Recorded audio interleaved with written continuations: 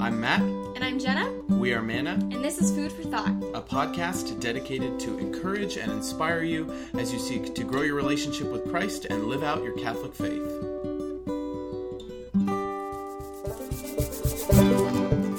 In today's episode, Jenna and I talk about the universal call that's been placed on all of us by God to live a life on mission.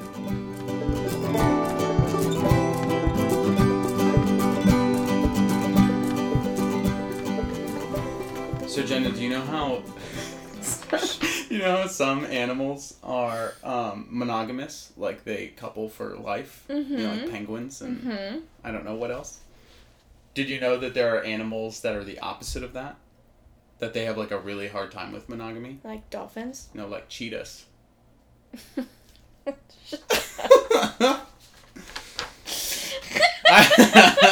See, it was a good one. That was a good one. All right. Hi, everyone. Welcome to episode 51. It's so good to have you back with us. Jenna, do you want to share your Peak Pit plug? Oh, shoot. Yeah. My peak is that, well, now this sounds wrong that if I think about it. My family was supposed to go out to Florida and Georgia this week, but the hurricane happened, and so they were like, heck no, we won't go. And so I've been able to spend a lot of time with my family this week and go on fun adventures. And it's my first week being a stay-at-home mom, which is help. So it's been good. It's been keeping me busy. My pit is that we just keep finding fun health things with this pregnancy. So prayers for that. The baby's fine. I'm fine. We'll be fine. He just needs to stop and be born. We'll be good. And then my plug is I'm trying to get back into reading for fun actively every day and every night. Like going to bed and laying in bed and reading rather than watching TV. Mm-hmm. And so I'm currently reading Tuesdays with Morrie, which I've been told many times I need to read this book, and it's really, really good, and it's not a sitcom. Matt. Yeah, I mean, maybe somewhere that I don't know. I thought it was a sitcom. It's not. It's about a man that's dying, so there's that.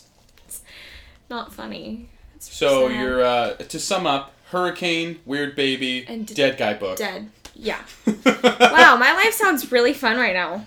It's good.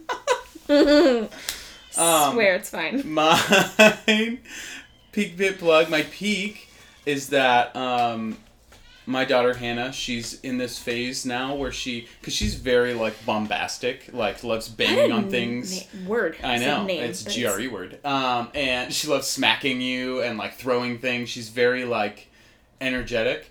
But lately she's just been very cuddly. Like she'll just want to hug and like sit in your lap and read a book, and like it's really funny because she'll turn around and like back her booty up into your lap, and then sometimes she'll fall back and miss or something. But yeah, she's been really cuddly, so that's really an awesome peak. And also another peak is it's so good to find out that we have new listeners still finding our podcast for the first time. So I want to give a shout out to Faye, one of the parents that I know from my parish. So thanks for listening, Faye. We appreciate it. My pit is that it is hot. And I know it's disgusting outside. I know in like California, everyone's like, you guys have no idea. But you're right. We're sissies, and it's the Sahara Desert out here right now. It's, I mean, I don't know. It's how hot? 88 degrees. But it's very humid. It's been hotter. It's very humid. That's the problem. And I know there's humidity like 100% all the time in other places, but we're just not built like we're not used to that. Okay. We need Perrier, and I don't know. I was just drinking that. Were you? Yeah. That's funny. And then so that has not been fun because my body does not function over like 70 degrees well. So I'm physically complaining a lot and try not to make it verbal. So I don't know what that means. Physically complaining. I feel like my muscles are like, but I'm not doing it. But your mouth is not. But I'm doing it right now for the pit. About. I'm complaining now, but I'm vocalizing. Sure. That it's a pit, not just complaining. Okay. Yeah. And then my plug. I couldn't think of a plug, so. Well, I can, but it's just not one of my traditional plugs. So, my plug is my hair. And but not that I have hair plugs. That sounded weird. But so for a long time, I have really thick hair, and so I cut my hair really short, and I try and keep it down. And I found out like a month ago that I'm not supposed to do that. Like, thick hair is supposed to be a little longer. It's supposed to stand up. So I YouTubed at the suggestion of my friend Izzy. Shout out to you, Izzy. I YouTubed short men's thick hair or something like that on YouTube. And there's this guy on Instagram. What or did not you Instagram. get with that search? There's this guy on YouTube who does all these how-to videos on how to style your hair and different haircuts that you can have. So... yeah, I realized that I haven't known how to cut or do my hair my entire life until now, at 31 years old. It was kind of like when I was 30 and I realized no one ever taught me how to properly wash my hands. Ew. And I was I would wash my hands, but I thought it was the soap that killed the germs. But it's not, it's the friction. So you have to rub. What's the soap for? It's just a bonus. Says who? Says this lady from so I can wash my hands with water? You can do this. You don't even need water. You can rub your hands like this, and it will kill most of the germs. Friction. Yes, I didn't know that. So I would just put soap on my hands, and I'd be like, Oh you can't see the visual I'm doing. But, so, I'm pretty sure I never actually really knew how to wash my hands until I was 30. I did wash them, but my knowledge of how to do that was not. I learned how to do a lot of things later. How to properly brush my teeth. I would just kind of jam the toothbrush in there. Ow. So yeah, I didn't know you had to like make little circles. Yeah. And like be gentle. Yeah. So my toothbrush always looked like it was like mangled. Yeah. So anyways, plug is that Matt is a grown up now, I guess, and knows how to work things. Anyways, so I'm still stuck on the soap thing. Anyways. So, if you've been sticking with us for 7 minutes... What's the point of antibacterial soap then? It helps kill bacteria, but it's the friction that helps it... I guess it's the friction that helps it activate. If it just, like, touches your hand, it's not, like, a big deal. You gotta spread it around. Yeah, but you gotta do it with friction. You can't just be like, blah, blah, blah, blah, blah, blah, you know, like, just, like la-di-daing it. So, anyways... moving on. 7.5 minutes later, thank you for sticking around. Today we are talking about how to live a life on mission. So whether you know this or not, every single person on this planet, especially those of us who are aware of it because we are Christians, are called to be missionaries. Now when you hear that word, you probably think like people who go off into far distant places in the world and they go convert people, and that's not what I mean. What I mean is we all have this commissioning, this call from Jesus that carries down through the centuries. This is from Matthew 28, where Jesus is with the disciples, and they worship him on a mountain, and then Jesus approaches them, and this is the last few verses of Matthew 28. Jesus approached and said to them, "All power in heaven and on earth has been given to me. Go, therefore, and make disciples of all nations, baptizing them in the name of the Father, and of the Son, and of the Holy Spirit, teaching them to observe all that I have commanded you. And behold, I am with you always until the end of the age." And so those verbs in that commission, go, make disciples, baptize, and teach, we have the capability of doing all of those. Yes, we don't traditionally baptize people. Priests do that. But actually, the faithful can do that in emergency situations. But looking at that passage as a whole, and recognizing that's something that we are all called to do. But a lot of us don't realize it, and we think it's left for like professional missionaries or people who are priests or people who are super holy. And we just kind of go about our lives and don't realize like, no, that's for us too. So that's kind of what we're talking about. So historically in the church, this is how they saw that answering that call. Priests were the missionaries to the churches, and the lay people were the missionaries to the world. So, for instance, our church, we have a pope. The pope is responsible for all the souls on earth. Not all the Catholic souls, all the souls. And so he delegates that responsibility to bishops, and they are responsible for a particular area called a diocese. And all the souls, not just the Catholic souls, every soul is under that bishop's responsibility. And he delegates that responsibility to priests who have a parish boundary, which is normally like a city boundary or, a district boundary. And they're responsible for all those souls, not just the Catholic souls. And then priests will hire a staff. And so Jenna and I, we're on parish staffs, or were on parish staffs. Sorry, that sounded like I was rubbing it in. But we were or are responsible for all of the young souls or adult souls in that whole area, not just in our parish. And so if you look at the percentages, far more of those people are outside of the church than in it. And so we all, even though there are those of us that work for the church, all of us are meant to have this outward looking mentality when we're thinking about how God is calling us to just live out our faith every day. But the responsibility really of the priest, since they are able to confer the sacraments and we are not, is to be doing that for those who come to the parish. Now, yes, they want to help and be involved in all those different things, and a lot of times they're expected to. But really, that's traditionally how the church was organized, is that the priests did the sacraments, and the people were meant to go out and be saints and to share their faith with people in their families and in their workplaces and in their towns and communities. And so we're still meant to do that, but the problem is, not the problem, but in the 60s, we had the Second Vatican Council, and that opened up this idea of something called lay ecclesial ministry, where now people who are not ordained, people like Jenna, like me, people who are not priests, we were allowed to now do different offices or different jobs that only priests used to do. And so, when you were becoming a priest, you had different offices, like the porter, the person who opened the door at church, the acolyte, the person who was the altar server.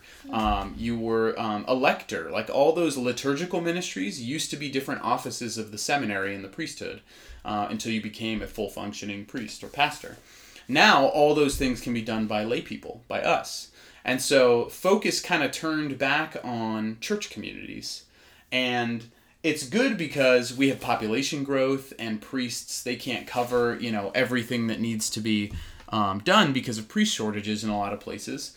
And it's also good because people at churches want formation. They want to learn there. They want to have extra opportunities outside of the Mass and the sacraments to grow in their faith. And we have a history recently in the past 60 years of not knowing our faith really well as Catholics. Mm-hmm. And so, but the downside of this reality is that our focus has become very confined to what's happening in the four walls of the church. And everything that is happening church-wise happens there. Like we offer all these different classes and programs and different things, ministries, all these different ways you can be involved. And a lot of it happens at the church, which is not bad that it's happening, but it kind of causes us to not have this eye for what about being out in the world. Every single person who is a Catholic, who is a Christian, are called to be ministers out in the world. And so it's hard because we don't really see our responsibility for that anymore, but our responsibility hasn't been lifted. It hasn't been changed. So the question for this episode, now that you have that context, is how do we live a life on mission? How do we do that? Jenna, any thoughts on all of that? We just celebrated, I think, yesterday, St. Mother Teresa of Calcutta's feast day, right? And so I know growing up, I always believed that it meant that to be on mission meant that I had to be out, like away from my home. Yeah. Far, far away. And it's realizing that you are on mission every single day here at your home, and that God is calling you, probably majority of people, like 90% of people, here in their home, in their families, especially in their families, especially today because Satan is really attacking our families. And so being on mission is something that I think we need to put a new lens or new perspective in our own lives and see where specifically he's calling us. And it's not going to be crazy unique or radical. It's going to be simple and really, really beautiful in that simplicity. Yeah. I was thinking about, I can't find it off the top of my head right now, but the moment where Jesus returns home during his public ministry. Yeah. And he tries to perform all these miracles, and they drive him away. And he says, how difficult it is for a prophet to be accepted in his own native place, or something like that. That's a very loose paraphrase. I know it's not the phrasing. But, so, in a sense, it's almost easier to do that, to do that traditional idea of a missionary, because you can up and leave to a place where no one knows you, no one knows your faults, your mistakes, your problems, your tics, the things that press your buttons, the things that make you human. Yep. And you can kind of present this like, look at this great gift of faith I have, and I'm going to give it to you. Which is not, I'm not saying that missionaries all have that, or any of them really have that personality, but we can kind of tend to bring that to evangelizing conversations when we're trying to share the faith with someone, and trying to, take it as an opportunity. Well, this person doesn't know me, and I have this thing that they don't have. And that's a really bad way of looking at it, and to live a life on mission. To live a life on mission really is to be present as yourself in the place God has called you, and to just allow Jesus to be brought into that situation, to be awakened in the two people that are talking, or in the place that you are, within yourself and within the other person. It's not something that you have that you are giving them. It's something that is there that you are awakening in both of you, or allowing to be awoken in both of you. Awaken? You're woke. Awaked. Not just woke. Awake-woked in both of you. So that really is the reality. And so how do we do that? Because, sometimes I think we put blinders up the rest of the week. Church is like my hour on Sunday. Maybe if I have another commitment, like I'm in church mode there. And then it's easy when we're at work, or when we're at school, or at home with our families, to just kind of like let the routine be the routine, and not try and bring that in. And it's difficult because a lot of times our active sense of faith comes after we're already ingrained in our families, our jobs, our schools, our community. We already have a kind of a way of being in those places. Yeah. We already have friendships that are established. And then all of a sudden this faith thing is coming alive for us. And it's very difficult to think about, how do I go back to this pre-existing thing, or this pre-existing place, and try and completely present a new facet of myself, or a new self entirely, without seeming inauthentic, or without worrying about being judged, or being ridiculed, or being persecuted even for my faith. And so that's the question. How do we do that? How do we live a life on mission? I recently was at a men's conference, and I think I maybe even shared this on the podcast, but something was said when they were talking about how to pass on the faith to your children. And I think it's a really good phrase that applies to how we pass on the faith in general. And the phrase was, more is caught than taught. Mm-hmm. More is caught than taught. Children learn their habits from us. So children learn typically from their mothers, sociologically speaking and psychologically speaking, their sense of identity and their sense of self-worth. So whether or not they see themselves as loved, whether or not they feel safe, emotionally stable, they learn a lot of that from their relationship with their mother. From their father, they learn about their habits. What does it look like? How do I be in this world? So from their mom, who am I in this world? And then from their dad, how am I in this world, you could say. What do I do in this world? What's the type of person that I am or can become? What are the things, the habits that I can develop to continue to foster that sense of who I am that I got from my mom? And so they're very much both needed and complementary, but they're very different. And you can tell that a lot of people don't have really good discipline, don't have really good habits. We're very, very comfortable and lazy as a culture because we live in a culture that no longer respects or honors fatherhood. And really, we see time after time all of these terrible mass shootings that happen.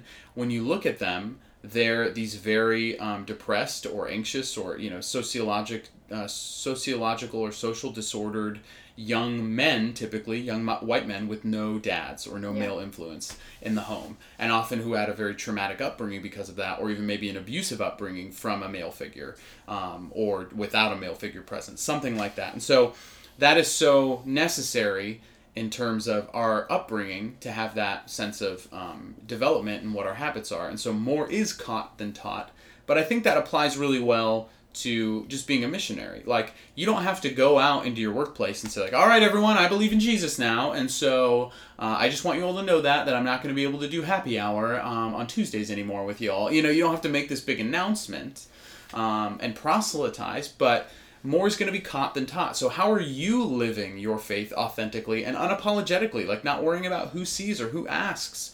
Not being afraid to wear a cross or to have a holy card sitting on your desk, or to make the sign of the cross when you're eating, or to talk about faith when it comes up joyfully, to be a joyful person. Like all of that is going to resonate or be observed by people around you, and they're going to know something is different about this person. I can't tell you how many times I remember saying that phrase on this podcast, like when we talk about living your faith.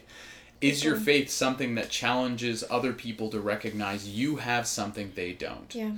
Or you have something they want. They may possess it, but they may not know how to use it or how to articulate it authentically.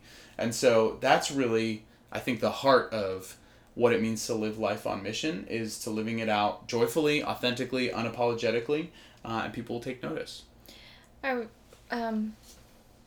We've talked about that specific, like, people noticing your faith and who you are and like what you believe in without you having to say it kind of multiple times on this podcast. And I know that I've had different scenarios, but one of the more recent ones was when my teens wrote me letters and put them in a little notebook for me, and it was really, really sweet. But one of them was, the first time she met me, she could tell that there was this like overwhelming amount of joy that came from who I am. And she wanted it because she had felt like she just didn't have that kind of joy. And she wrote that, after a couple months of just witnessing you speak and seeing how you interact with others, I realized without you having to say it that your joy came from Jesus. And that's one of those things that if somebody comes up to you because you said something like, oh yeah, I'm Catholic, and they say, man, I had no idea. Like, yeah. Like that's kind of your wake-up call. Like, really? Do you remember the weekend? You were there. That's kind of your wake. If you get the opposite of that, that's your wake-up call that you aren't living, maybe just that authentic joy. Maybe there's no joy in your faith. You have to find that joy. Or maybe there's no like signs of it in your life and how you're living. And so really kind of, like you like to say, do a litmus test of your faith and what your day looks like, and how your mood is and how you're interacting with others, and see if you're truly living out your faith without having to speak it. Yeah, definitely. There's that phrase we shared before too. If you were accused in a court of law of being a Catholic or being a Christian, would there be enough evidence to convict you? And so there's a line there also between pride and humility as well. Like, we don't want to share our faith in such a way that's like, pay attention to me and how holy I am, because we're then putting ourselves in the place of Jesus. We're saying, I'm perfect, I'm here to save you, instead of recognizing, no, I'm a mess, but I'm happy and joyful because I know the Savior and I want you to meet him. That's really the reality that we're dealing with, is that we recognize whose we are and who we're pursuing, and that brings us joy because it takes the pressure off. We don't have to like fall into this worldly trap of thinking like we got to keep up with the Joneses, we have to be perfect, we have to present filtered images and masks of ourselves on social media every day to feel affirmed and validated by likes, comments, and shares. Like, that's not the life of a Christian. It's pretty much completely opposite of that. It's like, here's my mess, here's my wound, I'm going to peel the Band-Aid off. But don't worry, like, I know the doctor and he's super cool and you should come meet him. That's pretty much like the message of Christianity and what it's like to live it authentically. And so knowing that we're not pointing to ourselves, that we're pointing to someone else, that's where humility comes in, is recognizing like, I don't know, I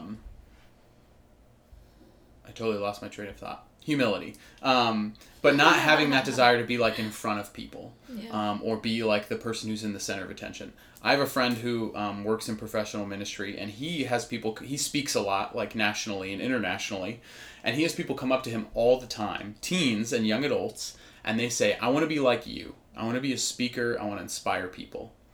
And he'll ask them why. And they'll say, well, I really want to affect the lives of teenagers. I really want them to know Jesus. And so he says, okay, you should become a youth minister then, because you get so much more time meaningful relational ministry time, way more than I do. What I do is pretty much nothing, you know? That's what it really takes. And he knows, because 99% of the time, those people walk away, like, really irritated or really like, oh man, like, no, but I want to do that it's kind of more about them that they're asking. But if they were really authentically want to do that for that goal for the teen, they'd be like, oh yeah, sign me up, you know, how do I do that? And sometimes they do, but more often than not, it seems like they just walk away very like, all right, I'm going to get a second opinion, or I'll find this out another way, because they really want the attention or the limelight. And it's funny that most people, at least that I know in the church, that are in front of people and doing that type of work and that type of ministry, most of them are introverts. Most of them don't like being in front of people. Most of them find it very nerve-wracking and anxiety-inducing to have to come up with content and write these talks and do these types of events. And it just shows you that, like, God is the one working. It's not them, you know? They're just more able to recognize that God is working because he's calling them to do things they would never do themselves. You know, with us extroverts, it's harder because we constantly have to battle, is this something that I want to do, or is this something that God wants me to do? And so I think that, but that's the reality of the pride piece. And I've been thinking about, talking to a couple people recently about, discerning religious life and vocations, particularly a couple people who I know as acquaintances who are discerning the priesthood or who are even in seminary.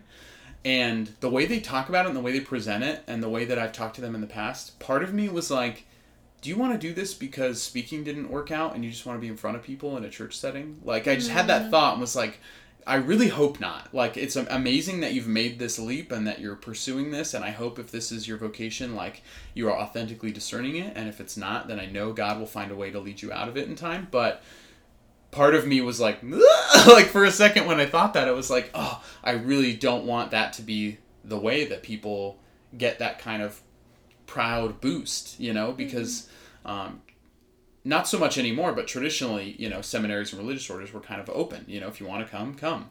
Now they do a lot more like psychological vetting and like interviewing, and they deny a lot of people. Like probably the percentage of denials from religious orders has gone up exponentially in the past, 100 years than it ever was before. But so that's good. But I just kind of had that thought of, the humility piece that has to be there. So anyways, secondly, so more is caught than taught, but it has to be done with humility, humble joy. But secondly, making faith a priority. And we've talked about this many times before, but we can't live a life on mission 1 hour a week or in 5-minute increments whenever we find the convenience or the time after everything else. Like this, our role as sons and daughters of God, our role as Christians, our role as missionaries, ministers to the people God has called us to, that has to take priority. And so look at your priorities, and Father Mike Schmidt says that the word priorities didn't exist 100 years ago. We invented it because technically the word means prior. Only one thing can be prior to everything else. You can't have multiple priorities. You can't have multiple first place winners, of the priorities in your life, Yeah. Only one thing can be in first place, And so you want to know what your priorities are? Look at your calendar, look at your bank statement. And where you spend your time, where you spend your money. That's what that means. And so we have this kind of, I don't know what you call it. It's not an acronym, but like a saying, I guess, in the church. When it comes to stewardship, answering that missionary call, serving the church and serving God in the way that we're called, to do that with our time, our talent, and our treasure. And so those are 3 ways that we can answer this call as missionaries. And so time. That's kind of what started this conversation on priority, making sure we know where we're spending our time and not scheduling in God last, but recognizing God is present in all of it and that he is the thing that we think about first. When we get up in the morning, when am I going to pray? When am I going to have that time with the Lord? When I'm in my workplace, when I'm in my family, not thinking about all the chores that need to be done first and all these practical things, but recognizing like, why has God placed me right here in this moment with this person today? Like taking a breath and just like recognizing the importance of presence in that moment. Christ is someone that we want to get to know. And if we're only doing an hour a week of getting to know him, that's like saying that you're going to be married to somebody and you're only going to spend an hour a week with them. Mm-hmm. How well are you going to know them? How much? You're not really going to want to hang out with them. Yeah. As much as if you were hanging out with them an hour a day and getting more like information and getting to know their tics and what they like and what they don't like and learning their character. And just if we're only doing an hour a week with the Lord at Mass, we're not fully getting to know him in a true relationship. And Mass is beautiful. Mass is good. Of course, go to Mass. Go to daily Mass.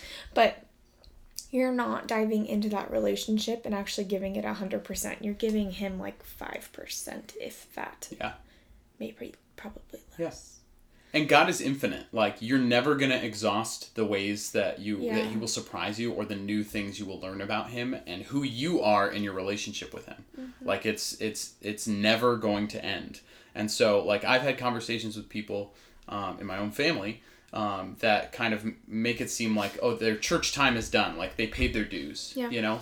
And it's like, well, it's not like a community outreach. It's not like you were in Rotary Club, you know? It's like, this is a relationship with the creator of the universe, the person who created you. And when we gather every week, we are praising the God of the universe, like the gravity that has. And just to have the perspective of like, yeah, I'll give it an hour a week, you know, is so like, A, not enough, and B, a really negative and narrow way to enter into that relationship because you're just putting this massive limit on an unlimited God immediately, you know?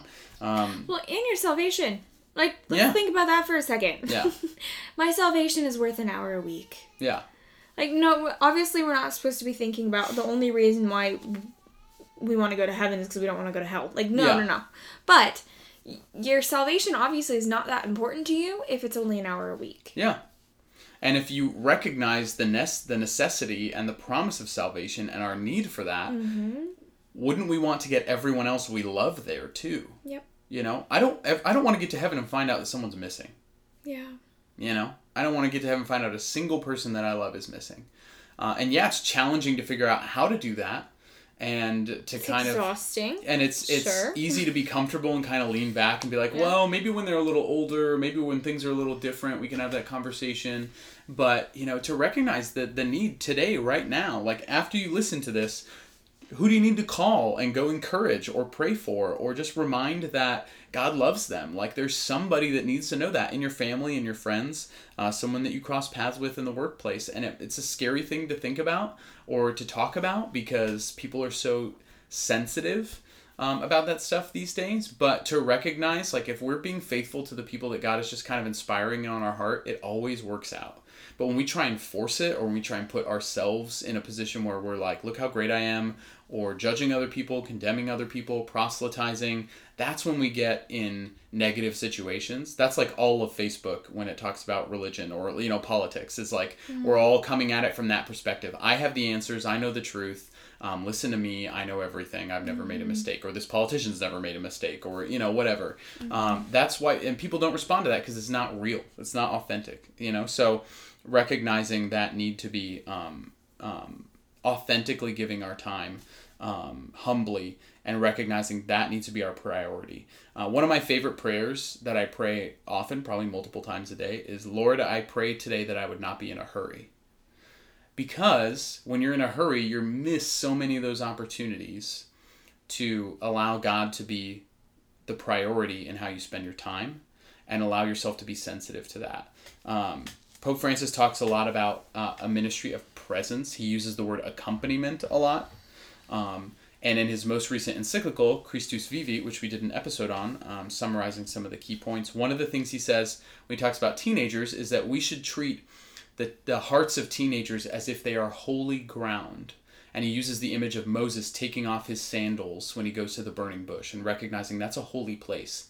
And I would extend that not just to teens, but to everyone. Everyone you meet, their heart, their life, their hopes, their desires, their personality is holy ground. And we are blessed to be able to set foot in it in the people that God has placed before us. And we need to take note of that and not think about it as I'm so great, let me give this to you, but rather I'm here to discover and understand who you are and awaken a presence of God within that you may not realize has been there all along. That's really the way that we can be present to people, to ask questions, to understand them, to really give them our time. I've shared this story before, I think, but I'll share it again because it's worth sharing. When I was in college, I was in symphonic band, and I played percussion, and I was really terrible at it. I got better, but the first day was awful. Like, I had an instrument in my hands, I didn't know how to play it. I was a guitar player, so they were like, you can do percussion.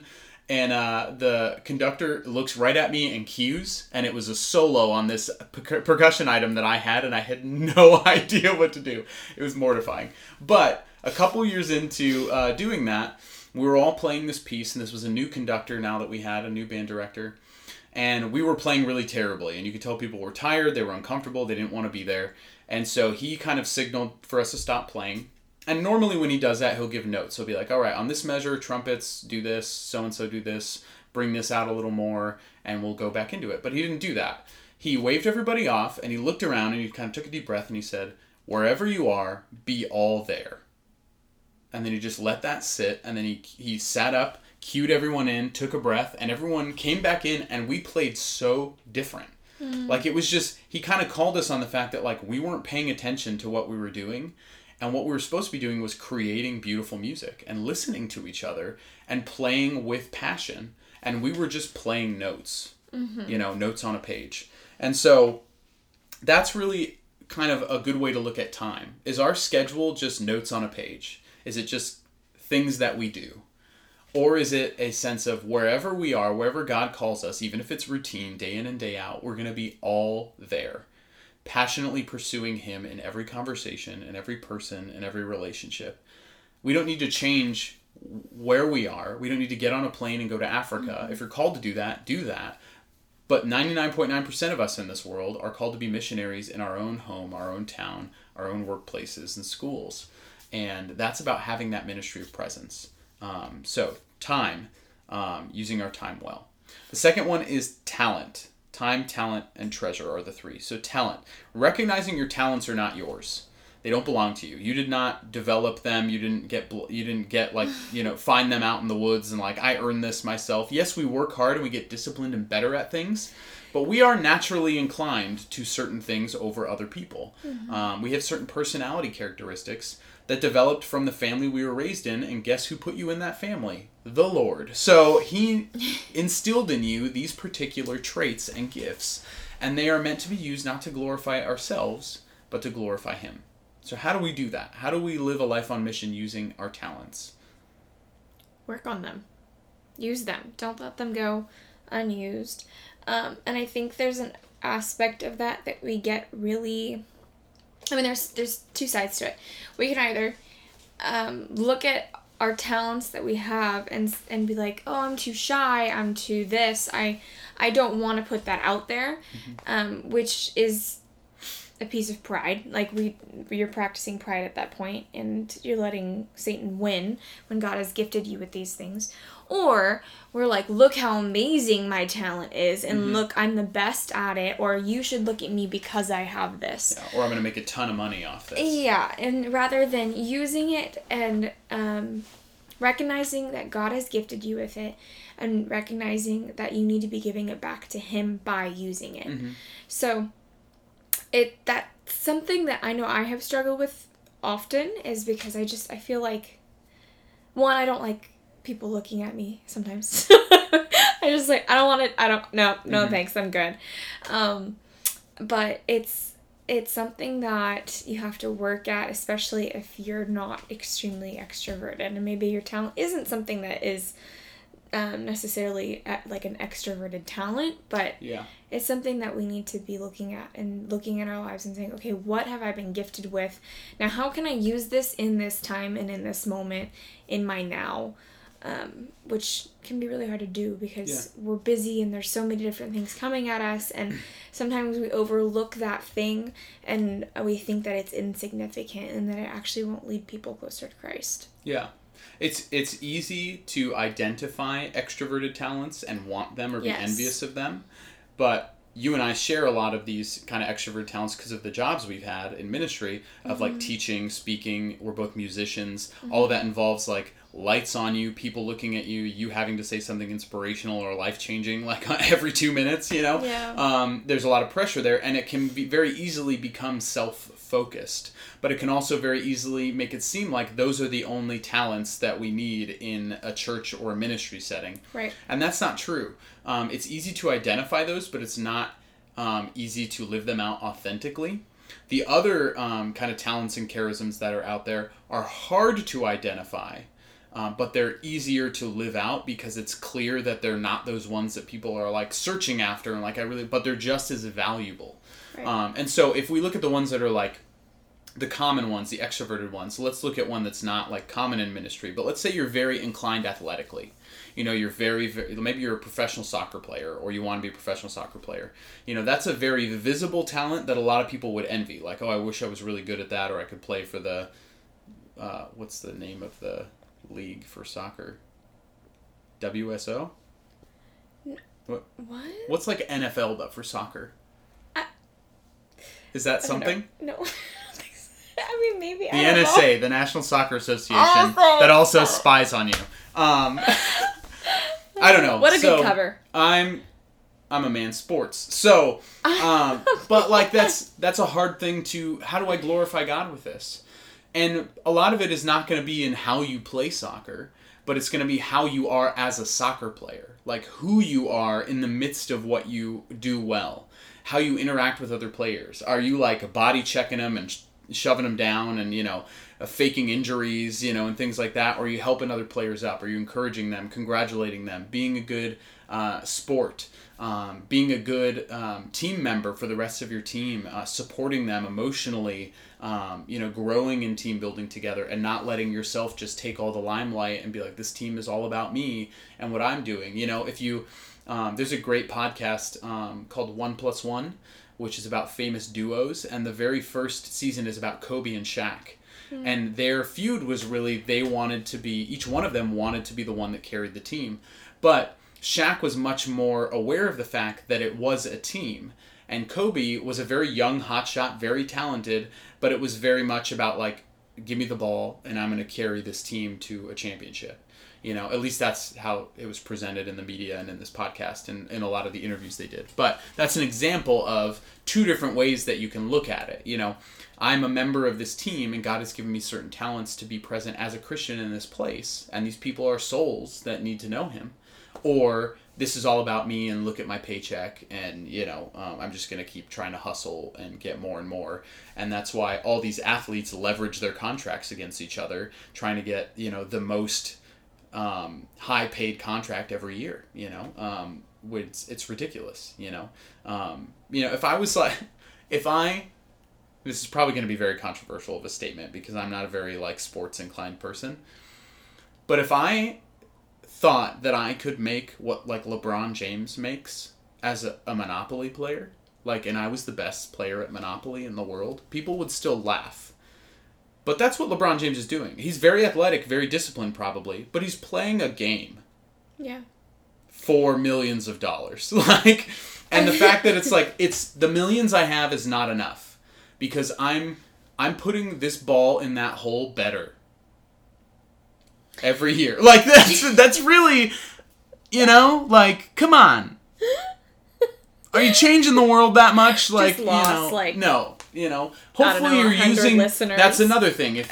But if you're a professional athlete and you make all this money, maybe the way you glorify God is using a lot of that money to give back, to donate to charity, you have a public platform as a celebrity, as a professional athlete, to bring light to issues of social justice, issues of human injustice, issues of faith and encouragement for other people. And there are celebrities that do that really well, and there are celebrities that hide and don't share that. Chris Pratt is one who shares that really well. He gave a speech he was the Lifetime Achievement Award winner, I think at the Teen Choice Awards like 2 years ago, and he gave this speech about like the top 10 things or ways to go through life from Chris Pratt, or top 8, and 4 or 5 of them were about God and about prayer. But he did them in a very comedic, very authentic way, and he intermixed them with just very funny things, that it was very palatable, and I didn't hear one blowback against it. And there may have been, but no one was really sharing it as like, I can't believe he did this, at least from what I saw. I'm sure there were people out there that did.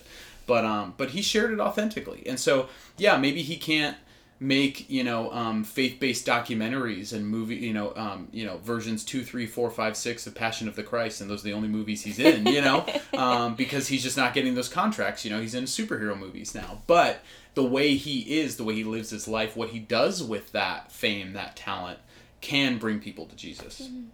So how are you using your talents? How are you using your time? And the last one is your treasure.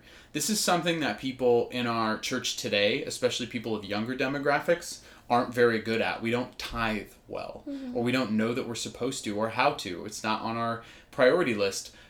One reason being that we have crippling student debt like nobody ever did before. Yeah, we don't have money. You and I don't, but like our generation does. Right. And the cost of living is so high. This whole battle with minimum wage showing that people aren't making enough at entry-level jobs to sustain themselves, especially in, high real estate areas or high-cost areas like California, New York, different places like that. However, are we giving something back to the Lord, of our time, our talent, and or our treasure when we can? And if you can't give of your money, are you actively giving of your time and of your talent? But that figure of 10%, it seems impossible. I don't know if people actually give 10% of everything that they make. If they do, that's amazing. But you really can't afford to do that in today's world unless you make a lot of money. Mm-hmm. And so I typically encourage people, what is 10% of the money you have left after you pay the things you have to pay every month, your bills?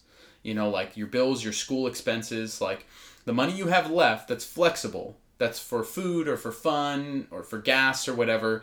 How can you make a little sacrifice to maybe not go to Starbucks for a month or not go to Starbucks that week, or instead of, one less night out, giving what you can of that chunk that's left, 10% of that, regularly to the church every month. And there are all these online systems that'll take it out of your account regularly, and you can treat it like a bill, but recognize like that money is set aside for the Lord because of everything He's done for me. Our churches need that financial support because they do a lot of that missionary work too with that money. They serve the poor in their communities. Yeah. They serve all the programs and ministries at their parishes, all their community initiatives. They pay the salaries of those people who try and do that for a living. And so it's important for us to invest in the financial future of the church to be able to continue to answer this missionary call. My parents raised us every Sunday at Mass. They would give one of us the envelopes to put in the basket. And it was mm-hmm. always a fight for whoever who would be able to do it. And that always set such a tone in my family that our money is not our own. It was gifted to us, and that we need to be good stewards of it, and that we need to be giving back to our church and our communities. And 10% is a lot. But if you're able to even just, like Matt said, not go to Starbucks, for that mm-hmm. week, and that's your money that you give, or you literally have no money, then you have to do your time and your talent a little bit better, Yeah. And using your time and maybe giving back to the church and serving at the food bank, or serving on a core team, or whatever it may be. But our money is something that we think is our own, and it's mine, and it belongs to me because I worked extremely hard, and I'm the only one that deserves it, and I get to splurge on this, and this. But in reality, God placed you there in that job, in that place, with that amount that you've been given, and we need to be actively giving it back to our church and our parish and our community, so that, like Matt said, we can be building those things up, because if nobody's doing it, then they're going to crumble, and we're not going to have the parish staff or the events maybe that will be bringing more people in that will have the opportunity to evangelize to. And so our money, as insignificant and small as, maybe the $5 you think that you're putting in the basket is, it does go leaps and bounds in your trust that you're placing in the Lord and saying, okay, Lord, this is the amount that you've trusted to me. I'm going to give it back.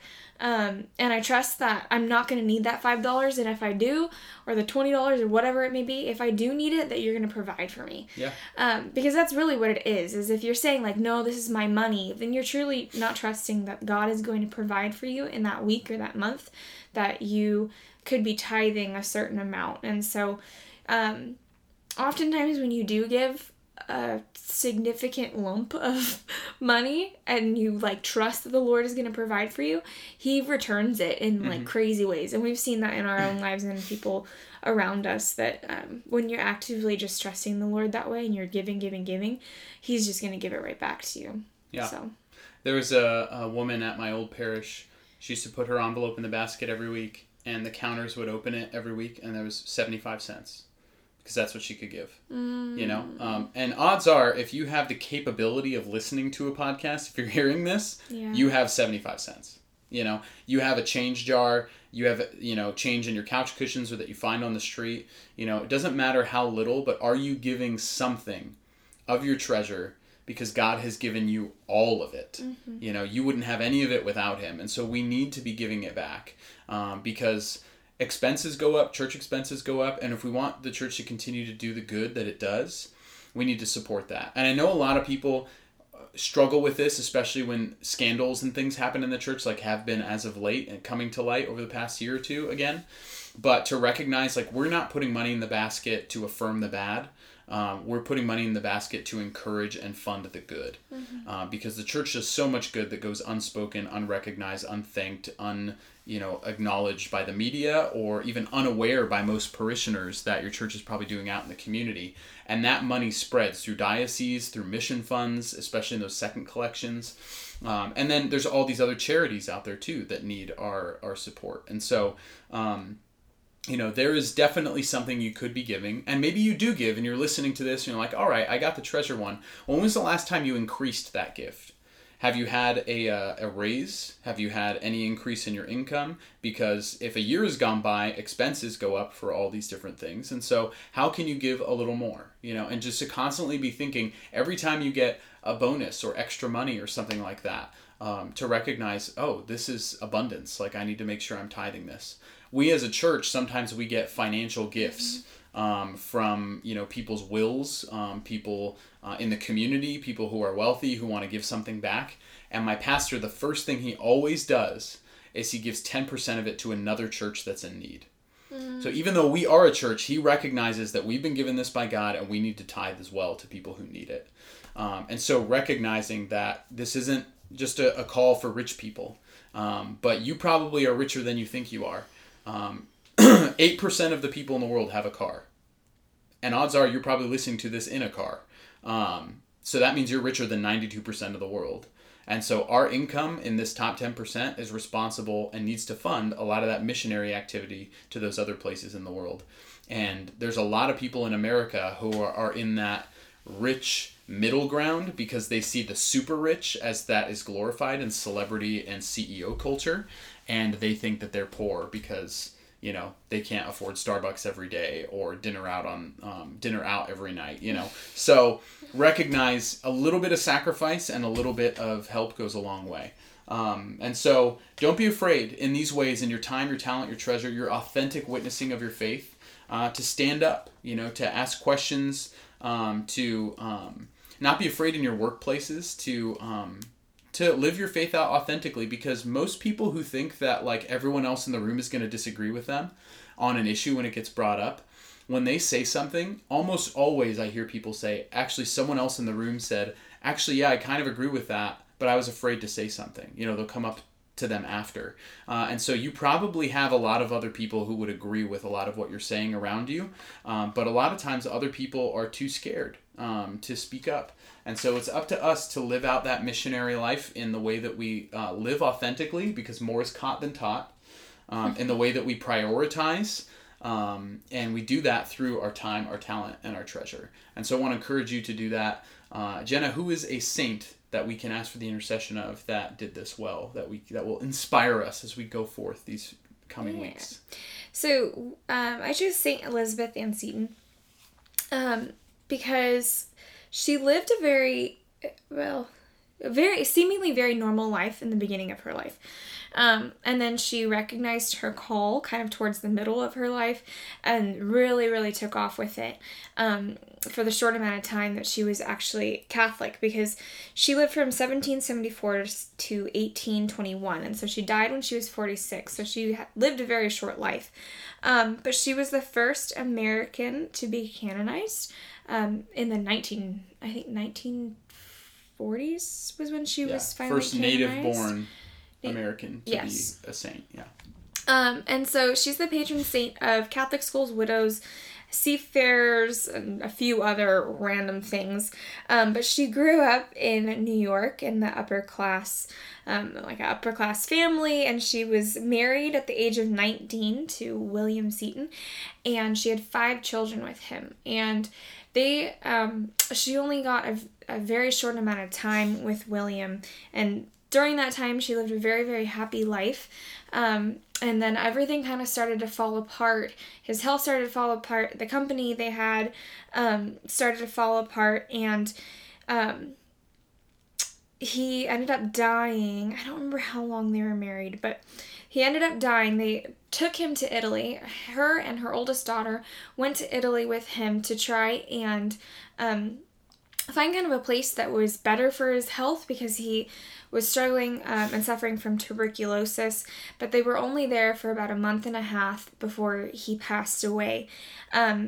Now, Elizabeth grew up Episcopalian, and so she was very, very well read. She read her entire Bible. She loved reading, but when she moved to Italy for that short amount of time, she encountered the Catholic Church for the first time and was very, very in love with the doctrine of the Eucharist. And so she spent about a year in Italy and came back, and I'm sorry, no, she didn't spend a year. She spent a short amount of time there, and then after returning home, a year later, was then brought into the Catholic Church.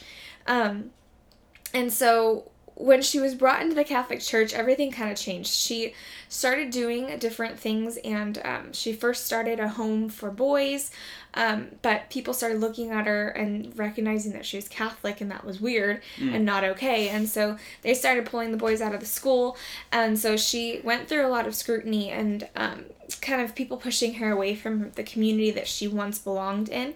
And so this group of priests actually asked her to move her entire family to Maryland. And so she uprooted her entire family, moved to Maryland, and she, in Maryland, opened up a school for girls that later turned into a convent, and later then turned into the Sisters of Charity of St. Joseph. And for Elizabeth, she became, and was given the title of Mother and Superior. And so they took vows of poverty, chastity, obedience, and service to the poor.